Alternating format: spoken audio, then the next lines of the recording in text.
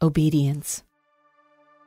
Put your sword back into its place, for all those who take the sword will die by the sword. Or do you think that I couldn't ask my Father, and he would even now send me more than 12 legions of angels? How would the scriptures be fulfilled that it must be so? Be careful that no one leads you astray, for many will come in my name saying, I am he, and will lead many astray.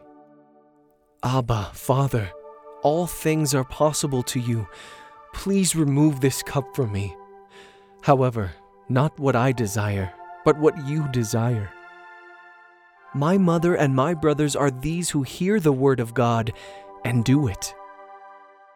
Leave the dead to bury their own dead, but you go and announce the kingdom of God.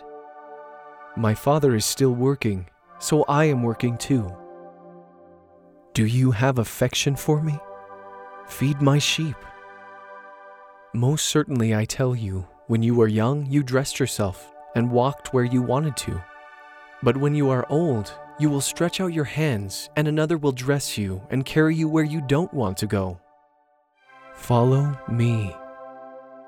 Saul, Saul, why do you persecute me? I am Jesus whom you are persecuting. But rise up and enter into the city, and you will be told what you must do.